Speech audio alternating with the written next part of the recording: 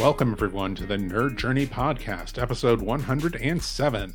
We're joining you every week to talk IT career progression and bring you the advice we wish we'd been given earlier in our careers. I'm your host, John White, at VJourneyman on Twitter, joined by my co-host, Nick Cordy, at NetworkNerd_. Hey, Nick, how's it going? John, I am doing lovely. We are both pre-sales technical engineers with backgrounds in IT operations. We hope our career discussions will be vendor neutral, relevant across disciplines, and remain timeless. If you're enjoying our content, please drop us a positive review on Apple Podcasts or wherever you subscribe. And if you want to get in touch with us, tweet or DM at Nerd Journey. Ultimately, we're just two nerds on a journey. A journey to virtual enlightenment. So let's take a trip. Awesome, Nick. This week we're taking a trip to the third and final part of our interview with Stephen Murawski. Now we're diving in a little bit deeper into, I want to say, the latter stages of his career development, as it stands right now. Is that fair? Yep, that is fair. He talks about his journey from Stack Overflow to Chef to Microsoft, a little bit about what the opportunities were, how they came to be, and more importantly, how he made the decision, which I find fascinating every time we talk to someone. Now, if you're playing Nerd Journey Bingo at home, you'll remember that this is only our second trilogy, the first belonging to Mr. Josh Fidel. And Josh, if you're listening, we love you. Yeah, honestly, I think the only reason that we didn't have a 5-parter with Josh is the time of the evening that we started recording. Yeah, it would have been like 3 a.m. Yeah, that's true. That being said, we probably need to revisit that conversation. And I honestly, likewise feel like we could have talked to Stephen for a few more hours. Yeah, so many things he mentioned we could have dug into further. We just didn't have time. Yep. Okay, well, let's jump directly into the last part of our conversation with Stephen Murawski.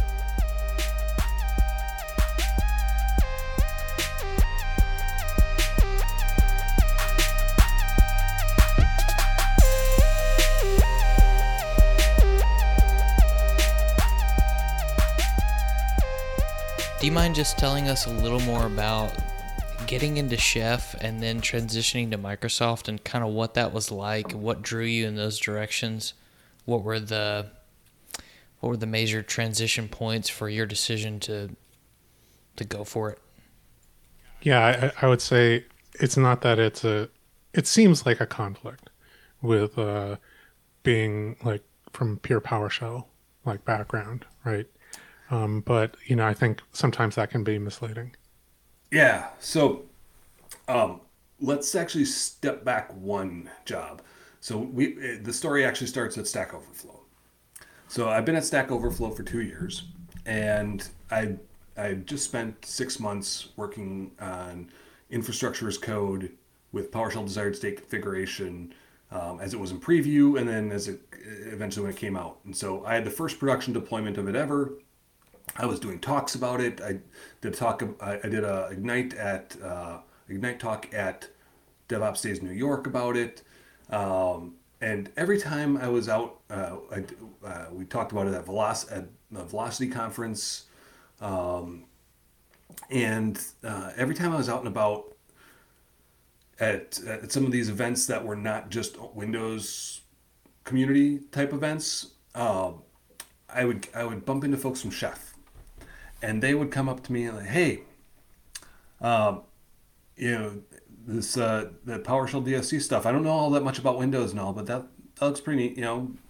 Have you seen how it works with Chef? Or hey, did you want to talk to somebody at Chef about it? Now, Stack Overflow was a Puppet shop, and every time I tried to talk to somebody at Puppet about it, I was sort of like, we don't really know anything about that DSC thing, or we already do all that stuff, so. And didn't really get anywhere. And eventually, folks at Chef started saying, "Well, you should come work with us." And so I had a couple of conversations, and I enjoyed my job at Stack Overflow, and so we'll say from EdgeNet, I went to Stack Overflow, and from Stack Overflow, I went to Chef. Now, I enjoyed all of those jobs. I left EdgeNet for Stack Overflow because it was Stack Overflow, and being able to be one of the Windows engineers helping run one of the most popular websites running on Windows technologies kind of on the planet was with really small infrastructure was a really exciting thing. I mean, like doing 6 million page views a day on 10 web servers, and right was a pretty cool experience. And looking at how the looking at how things were tweaked and tuned there, and I really enjoyed the work that we did, and all the admins there knew at least one scripting language and one compiled language. And we built tools to help us manage our infrastructure. So it was a lot of very similar to a lot of the ideas around like site reliability engineering, and try to reduce all the manual toil and build tools to do stuff. Like I was working with George Beach, who worked there at the time as well, and we were building a patching dashboard that would unify our patching experience across Windows and Linux machines. So he was building the agent experience for Linux, and I was building the one for Windows, so that we could feedback information and control patching from the same dashboard that we were running. And so we get to do cool stuff like that. And then the opportunity at Chef came about, and that opportunity, because I was spending so much time on configuration management, and I was talking about it on podcasts and user groups and at conferences, and and that's actually when I started speaking internationally, and you can start calling yourself an international speaker the first time you speak outside of the country you live in. And that's when I started calling myself an international speaker, because I spoke in one other country. It grew after that, but we're gonna get there, John. We're gonna get there. Yeah. I just need somebody to invite me to Vancouver, right? Yeah. So I started doing some. I was doing a lot of talks on configuration management and kind of diving into that experience. And Chef offered me a job as a technical community manager to come on board and to talk about PowerShell and testing and configuration management ideas and all. And during my interview process and everything, I'm like, I know nothing about Chef right now. I'm an absolute beginner when it comes to Chef. I know DSC pretty well as anyone can know it right now. I know PowerShell pretty well. I know testing with PowerShell. I know these things. I know the DevOps concepts. I don't know Chef. I don't know Ruby. We'll see where this goes. And they still hired me. And they hired me to go talk about PowerShell and testing, because a lot of these concepts are pretty much required prerequisites. Required prerequisites is a little redundant, but it's required knowledge and required experience and capability to have a successful configuration management experience, right? Because your configuration management is pretty much driving command line or API driven stuff. And so if you can't drive it from the command line or from an API, you're probably not going to be doing it in your automation. So how do we do that? And then testing, how do we build confidence in the things that we're going to go do? So I joined as a technical community manager. 5 months later, we get reorged, and now I'm a developer on the community engineering team, and with the responsibility of helping shepherd our open source projects, nurture new contributions, and otherwise be a good open source citizen. So I'm diving into and expanding my knowledge of Git, because I'd been using Git for a while. I actually got into using source control back when I was at the police department. Started my SQL scripts and my PowerShell scripts were all in Subversion, and we did Mercurial at TFVC at EdgeNet, and then and actually at ProPhoenix, which was the public safety software company, and then Mercurial, and then Git at Stack Overflow, and then Git, a lot more Git with GitHub at at Chef. And in that role, I ended up having to kind of dive in and learn Ruby. Fortunately, my experience with PowerShell translated a lot into learning about Ruby because PowerShell built on some of the concepts from Ruby.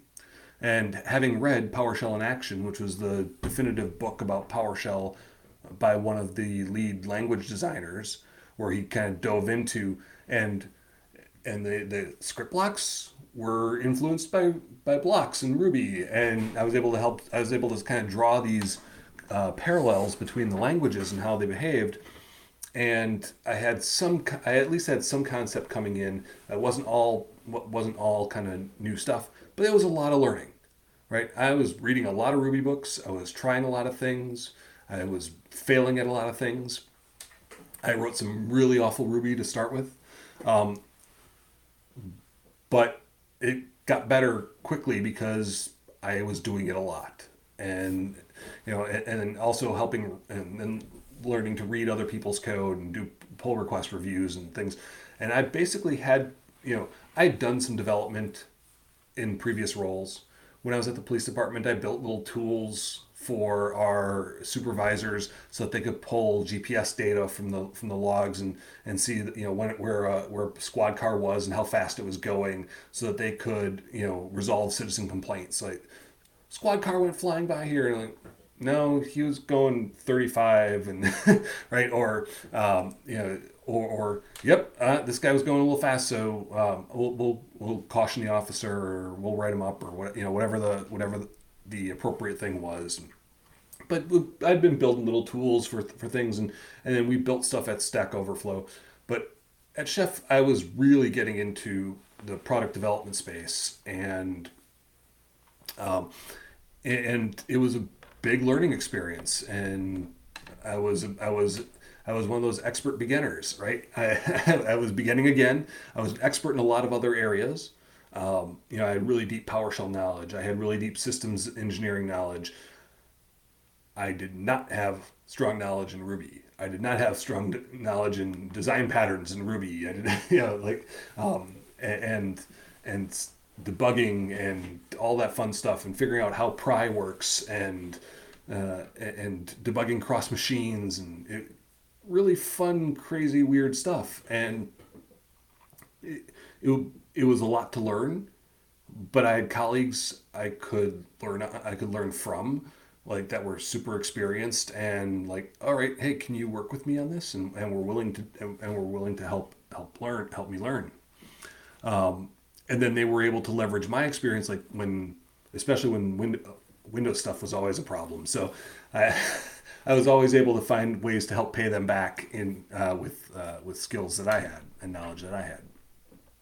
But yeah, so I'm at Chef. I'm mostly focused on code, but I'm also doing a lot of outbound communication, because it's still community is part of the role. I'm still doing talks. I'm still talking. I always thought it was very important to maintain customer connections, and so I would do a lot. I'd work with our sales engineers, our pre-sales engineers, and our support engineers with customers, either people who are about to be customers or people who are already customers. Especially if they had large Windows shops, because then I could, kind of explain some of the pain points and how they could work around some of the things, but also just to kind of hear where their journeys were at. And while I was doing that, I met a guy named Donovan Brown.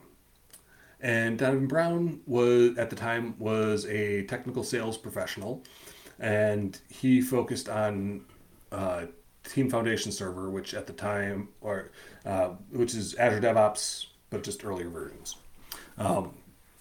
And they were integrating a product for release management at the time, and one of the capabilities it had was to deploy stuff with Chef. And so he had a demo worked up, and it was all wrong. Somebody gave him some really bad information because he didn't know Chef, and the way the tool would work, it was weird.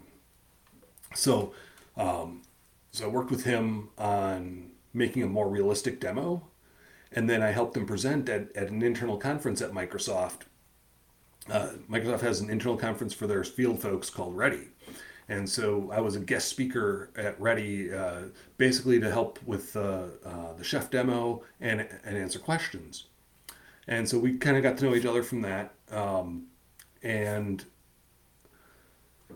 a few months, year later, I get a message from him. Hey, Microsoft's putting together an advocacy team, and I'm putting together a team focused on DevOps, and I would like for you to be on it because you cover areas of expertise that I don't have, and I don't want to go learn. And so we had a conversation, and the reason I wanted to go back to Stack Overflow when I started this about the transition from Chef to Microsoft was the same reason I went to Microsoft is the same reason I left Stack Overflow to go to Chef. I wasn't mad at any of the roles. I wasn't upset with the companies or my role or anything there. It was the opportunity to take my advocacy to the next level. And so I was, I went from,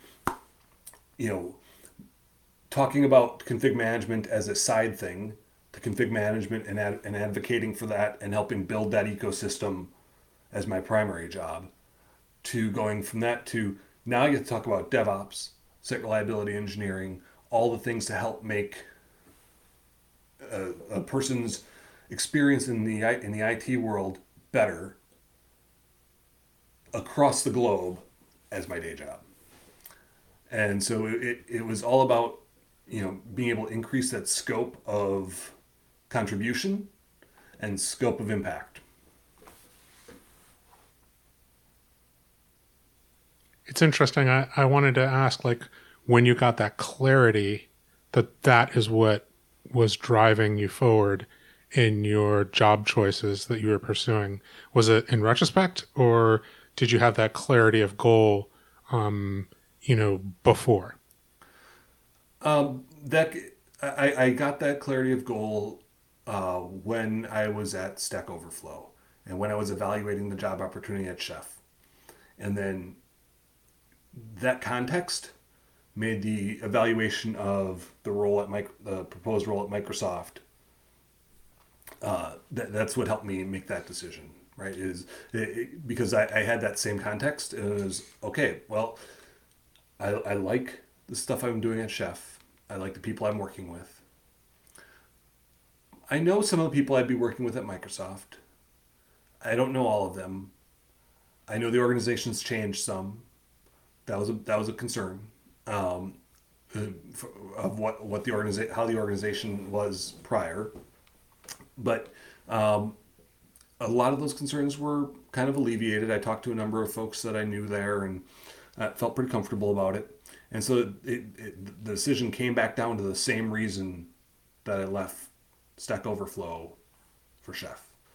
And looking at it, I was like, well, to be internally consistent with myself, it's an opportunity I have to seriously consider. It wasn't like, well, if I did it here, I have to do it here. It was more, if I did it here, I have to at least really consider it now. And it all kind of made sense and lined up. And I had just finished. So when I was at Chef, I had just finished working on Habitat. I had done some of the initial porting work of Habitat to Windows. I'd spent about a year developing stuff in Rust. So when I was at Chef, I did a whole bunch of work in Ruby, and then I had an opportunity to work on Habitat, which was systems level programming and a lot of Linux, a lot of Windows, and this brand new language Rust. And so I went and dove deep and did that for a while. And I was just coming back out and starting to help with the release of Chef 13 when this opportunity came up. So it was kind of like right at a perfect transition point. I had just finished up one thing I'd been working a lot on. We just shipped Chef 13, so that was kind of out the door. And so I was like in a perfectly receptive place to take that. Because if I was in the middle of a major deliverable and timing wasn't flexible, that might have changed my decision at the time, but the timing worked out well, and the purpose matched. It matched consistently with what I felt would be an important to making a change in job. Did the company have any influence? I mean, that big brand, Microsoft, not that Chef isn't big, but it's Microsoft, and you had so much PowerShell experience already. Was there a little bit of fanboy excitement as part of that? I'd had an opportunity or two to look at different roles at Microsoft prior. I wasn't excited about relocation, which this role did not have, so that made it better. It was plus and minus. It was the biggest company I'd ever gone to work for. I've mostly been in small, medium-sized companies, maybe 300 people-ish, that range, which is just big enough to be painful organizationally sized. Like, 150 communication's still pretty smooth. You start getting up into 200, 250. Once it's like the 300, 350 area, it's really hard to know what other parts of the organization are doing, because the communication tools haven't scaled yet. And at least when the company's newly in that space, right? And they're newly in that 300-ish space. It becomes rather siloed quickly, despite your best efforts, because you just haven't built up the muscles of communicating that broadly, where you used to be able to get everybody into a Zoom or a Hangout or a Teams meeting or something. Now it wasn't as feasible, and too many different areas were moving forward in too many different directions for everyone to keep the full context going. But going to Microsoft was orders of magnitude, larger, and so I was a little nervous about that. Wasn't quite sure how that was going to go, because I liked the flexibility that I had in smaller organizations. Wasn't so sure that was going to persist, in a larger organization. I definitely had some fanboy, feelings about some of the people at Microsoft that I knew, like Jeffrey Snover, the guy who invented PowerShell. Of course. It's like, I'm going to work. I'd be going to work there. But then there's also I'll never be as awesome as him. So do I have any future there? And what if I get there and they find out I don't know enough and I'm not good enough for this organization? And, so you have all this, back and forth in your head. And at the end of the day, I was like, well, if it doesn't work out, I can probably find something else. And I was privileged to be able to think that, because I had been active out in the community, and I had a network. I had I had people who were familiar with my skill level, with my level of work, my level of knowledge, and I could probably go find something if the thing at Microsoft didn't work out.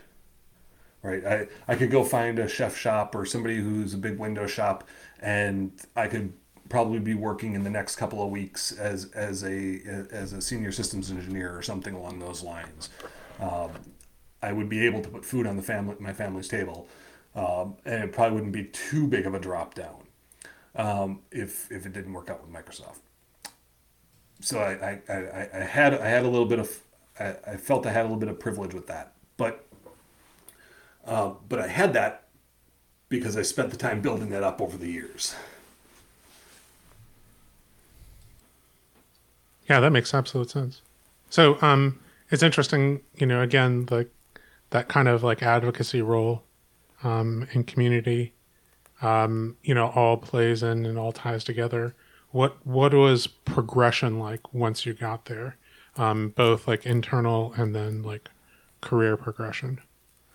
Yeah, so I've been at Microsoft now for about 3 years. I started in 2017, and I started as a senior cloud advocate, and this year I got promoted to principal. So it was about three years to get the principal. Now principal at Microsoft is a band jump, so it requires a little bit more work because you need to get people of similar level or higher outside your organization to kind of to support your promotion, and there's only so many roles and whatever, right? And so there's all the big company rigmarole around that. So I went from a principal engineer at Chef to a senior advocate at Microsoft. I was promoted this year. But while I've been here, I've had a number of opportunities. And what I've found is opportunity at Microsoft is what you make of it. Because it's not one big monolith. It's a bunch of small little companies all running around inside. And most organizations inside of Microsoft, as you kind of get down into the component parts, there's not like these massive shops of thousands of people working towards one goal. It's you have a product team and they've got 5 or 10 or maybe 15 engineers working and a couple of PMs and as you start to compose things, there's more and more, but they're really working in these small composed units all around, and so there are lots of opportunities to deliver impact and to find ways to evolve things. For example, after my first year,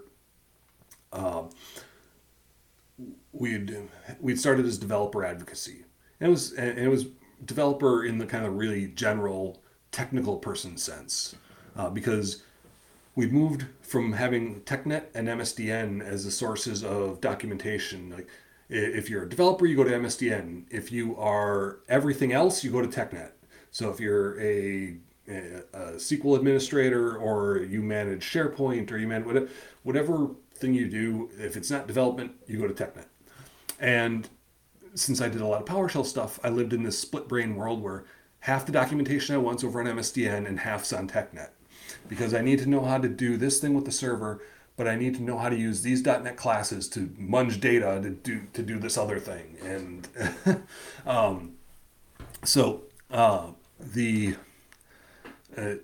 one of the things I loved, and one of the reasons I actually picked coming to Microsoft then as that next role, is they fixed that with docs.microsoft.com and brought all the tech. They're like, you know what? In today's world, that division really doesn't make sense. Yes, people identify as administrators or developers or DBAs or that, but that role is fuzzy across organizations. And what we have are technical people trying to accomplish technical things with their jobs. And so let's put all the technical documentation together. It's all searchable in one base, and that's what it is. And if you're a developer, if you're a sysadmin, if you do DevOps, whatever your thing is, whatever your jam is, your documentation is on docs.microsoft.com. And so we approached advocacy from the same way. Like, we were the cloud developer advocacy team, but the mission was to win the hearts and minds of developers and IT operations people for Azure, right? And so I kind of came into it with that mindset. Now I know there are a number of people in the IT administration, the sysadmin space, who have kind of an allergic reaction to the word developer, or even the first three letters dev, because when that starts in DevOps, that gets to be a little touchy. That could be a word where maybe we really don't want to talk to you so much. That's okay. Those are dangerous ideas. You go stand over there.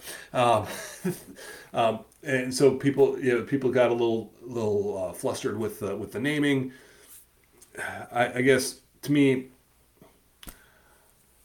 I care more about the behavior than the naming. But if I'm showing you how to do something cool with a Windows Server or with a .NET app, or it really doesn't matter what you call me.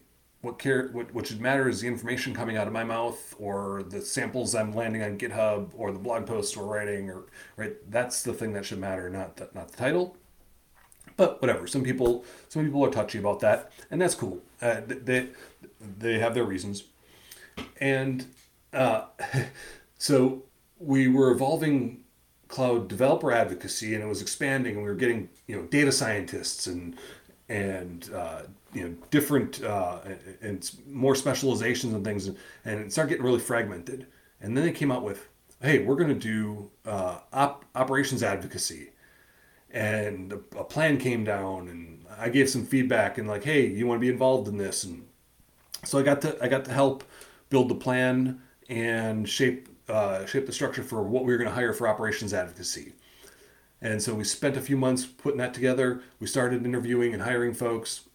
We get everybody hired. We get reorged. And guess what? Now we're not doing the split things anymore. We're not splitting our teams based on communities of practice, because our teams were kind of organized. We had the DevOps team. We had the .NET folks. We had the JavaScript folks. We had some we had some data scientists here, and it was really communities of practice was kind of how things were organized. It was really organic how the team kind of formed. And that's kind of how ops advocacy was starting. We had some Windows admins, we had some Linux admins. We were focused on we had the folks who were focused on like site reliability engineering and modern operational practices. And that's a team that I built up and headed up. And from there, we reorged because we got a new GM. We reorged along the lines of how some other areas of Microsoft are. So we had an enterprise audience, we had a student audience, we had a small medium business, we had a couple of other audiences, and we kind of people were kind of split into these different groups, and it was much more cross-functional.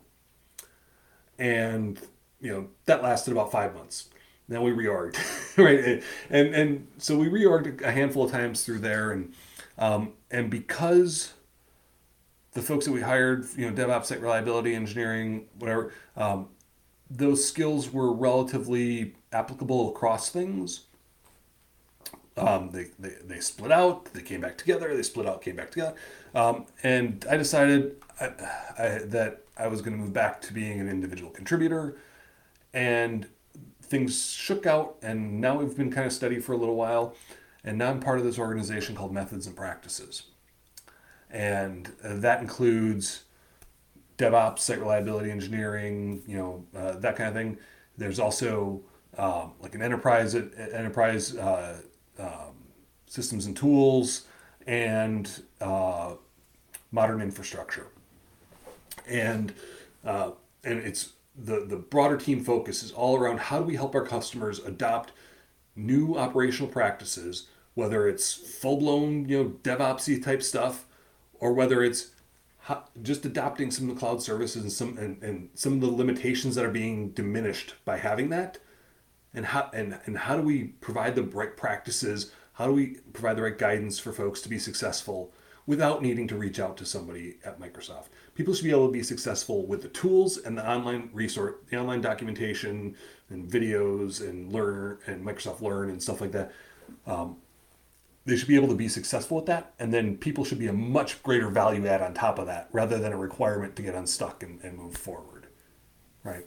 So that's our team's broader mission now, and I sit on the DevOps team in that broader structure. It's a good mission. I like that. I like that idea. Yeah. I know we're getting close to time here. It's been a great conversation, and we want to be respectful of your evening, but I did want to ask, how do you, Stephen, decide what's next in your career from here? So that I'm going to be really straightforward here, because otherwise I would be disingenuous. I don't know. That's something I'm wrestling with now. Is what does the next thing look like? Now, fortunately, I have a number of immediate challenges sitting in front of me in my current role. I've had opportunities to do things like build some of the systems management stuff for our team's internal Azure subscriptions around budgeting and security controls and things. So our team has 100 and some odd Azure subscriptions that we have to manage. Now that's prepping me for a lot of great content for problems our customers have.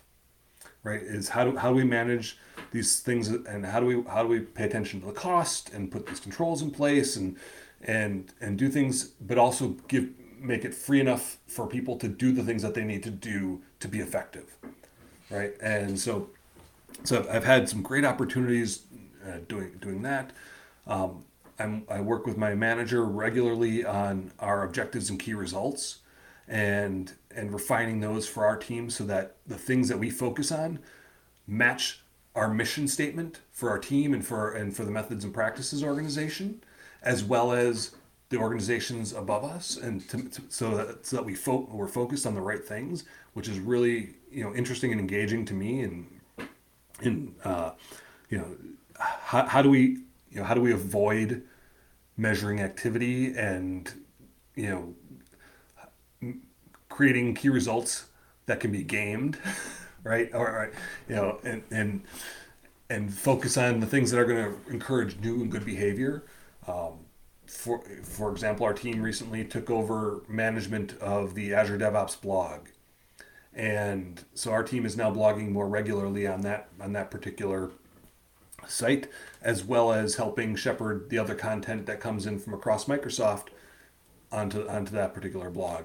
And that was not something we were doing before, but in service of our ability to get out information that has the right links to content in docs and things, and then we started doing that, and then that measures in, or that feeds into some of our key results that lead to our objective of, hey, if you find the blog post that gets you to the docs, or the learn modules or the videos that help you get successful, now that blog post was an enabler for you to not need an individual person to go and get successful, get unblocked, and get doing something.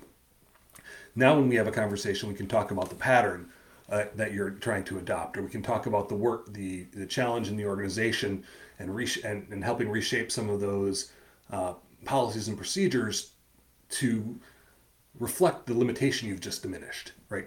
Reaching back to where we started talking, or then doing. There's a lot of I have a number of good opportunities internally and externally sitting right in front of me. There's a lot of content like around dev test environments, right?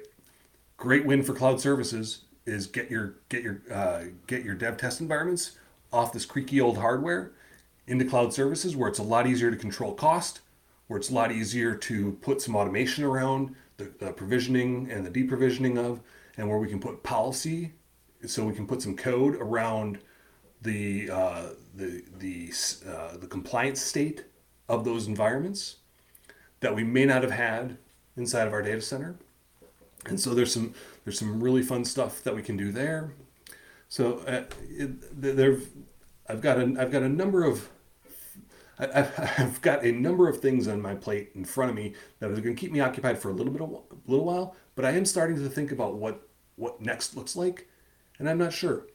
I kind of think it's going to be an engineering role of some sort. I want to get back into shipping some software.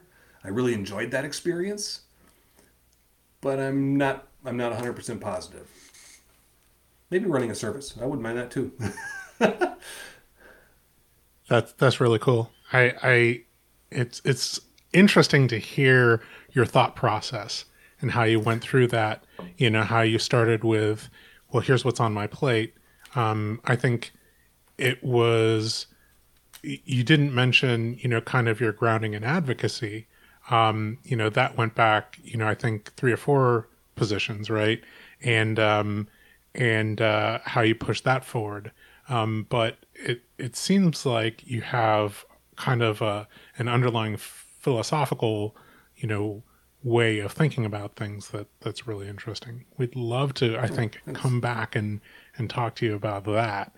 Come back and talk to you about a couple of the other things that we've just not been able to dive deep on. But I would like to say, thanks so much for spending what time you have spent with us this evening, however many episodes this ends up being.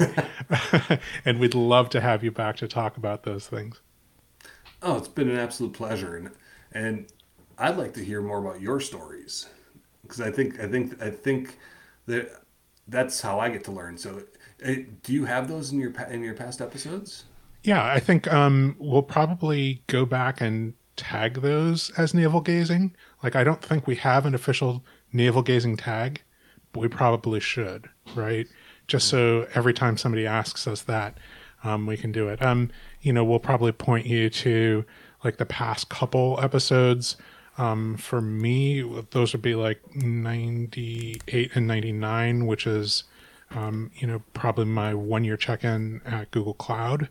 But we've done past check-ins, Nick's 1 year and check-in at VMware, 3 year check-ins at my 3 year check-in at VMware. I think that was the last time we did that for me. Yep. Oh wait, no, I take that back. I did like a 3 month check-in at Google Cloud. So, but this is, over 100 episodes. Like this is, we've done that a couple of times, new episode tag that we'll go back and try to attach things to navel gazing. Cool. Yeah, I will have to go check out a few more of your episodes. And is it okay, Stephen, if people want to follow up with you, can they reach out to you on Twitter, LinkedIn, if they have questions about your story or maybe want to pick your brain? Yeah, definitely. DMs are open on Twitter. I connect with just about everybody on LinkedIn. Email is not recommended, but that's. Yeah, Twitter's probably best, easiest, but LinkedIn's fine too. Nice. Stephen Murawski, thank you so much for joining us on the Nerd Journey podcast, and look forward to following up with you and, following everything that you're doing. It's been a blast. It's been an absolute pleasure talking with you both. Appreciate it. Awesome. Take care.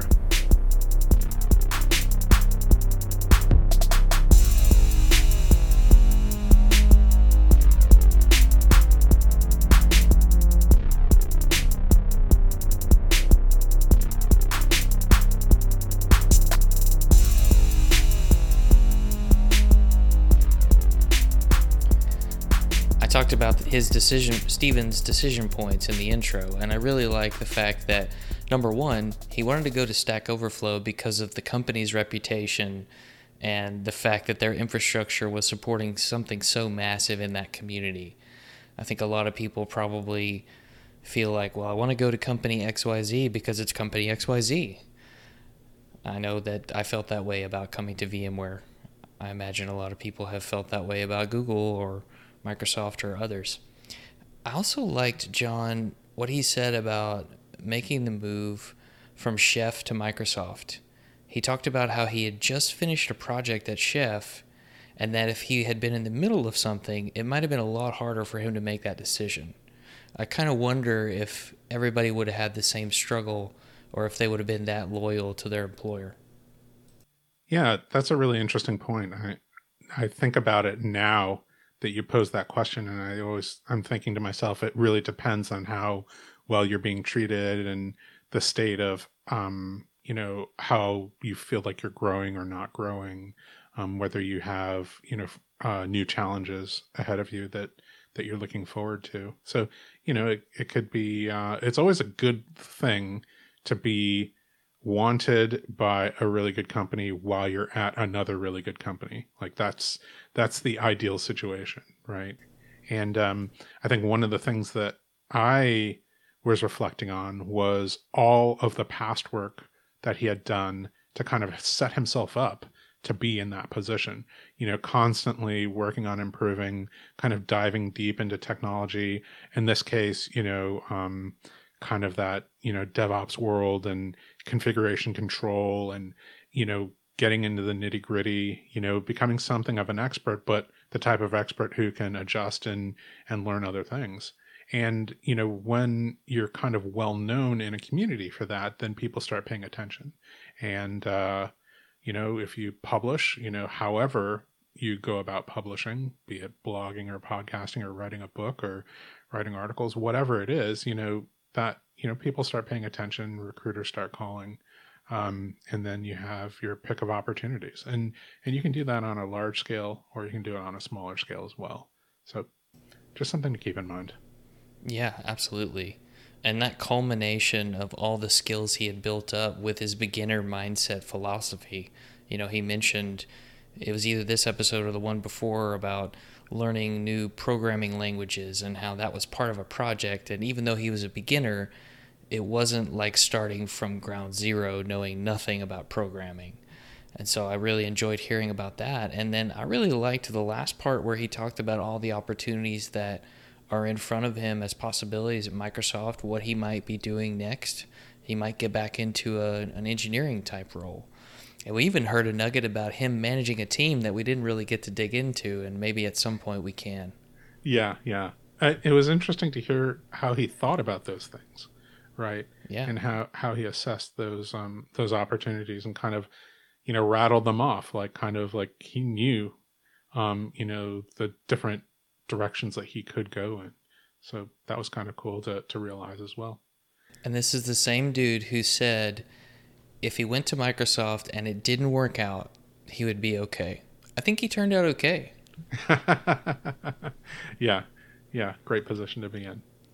Okay. Anything else before we get out of here? No, sir. Just a reminder, I hope you enjoyed the trilogy, and we want people to subscribe and give us a positive review on Apple Podcasts or wherever you're listening. We want to know if we're being helpful and are always looking for interesting questions to ponder. We're collectively on Twitter @NerdJourney.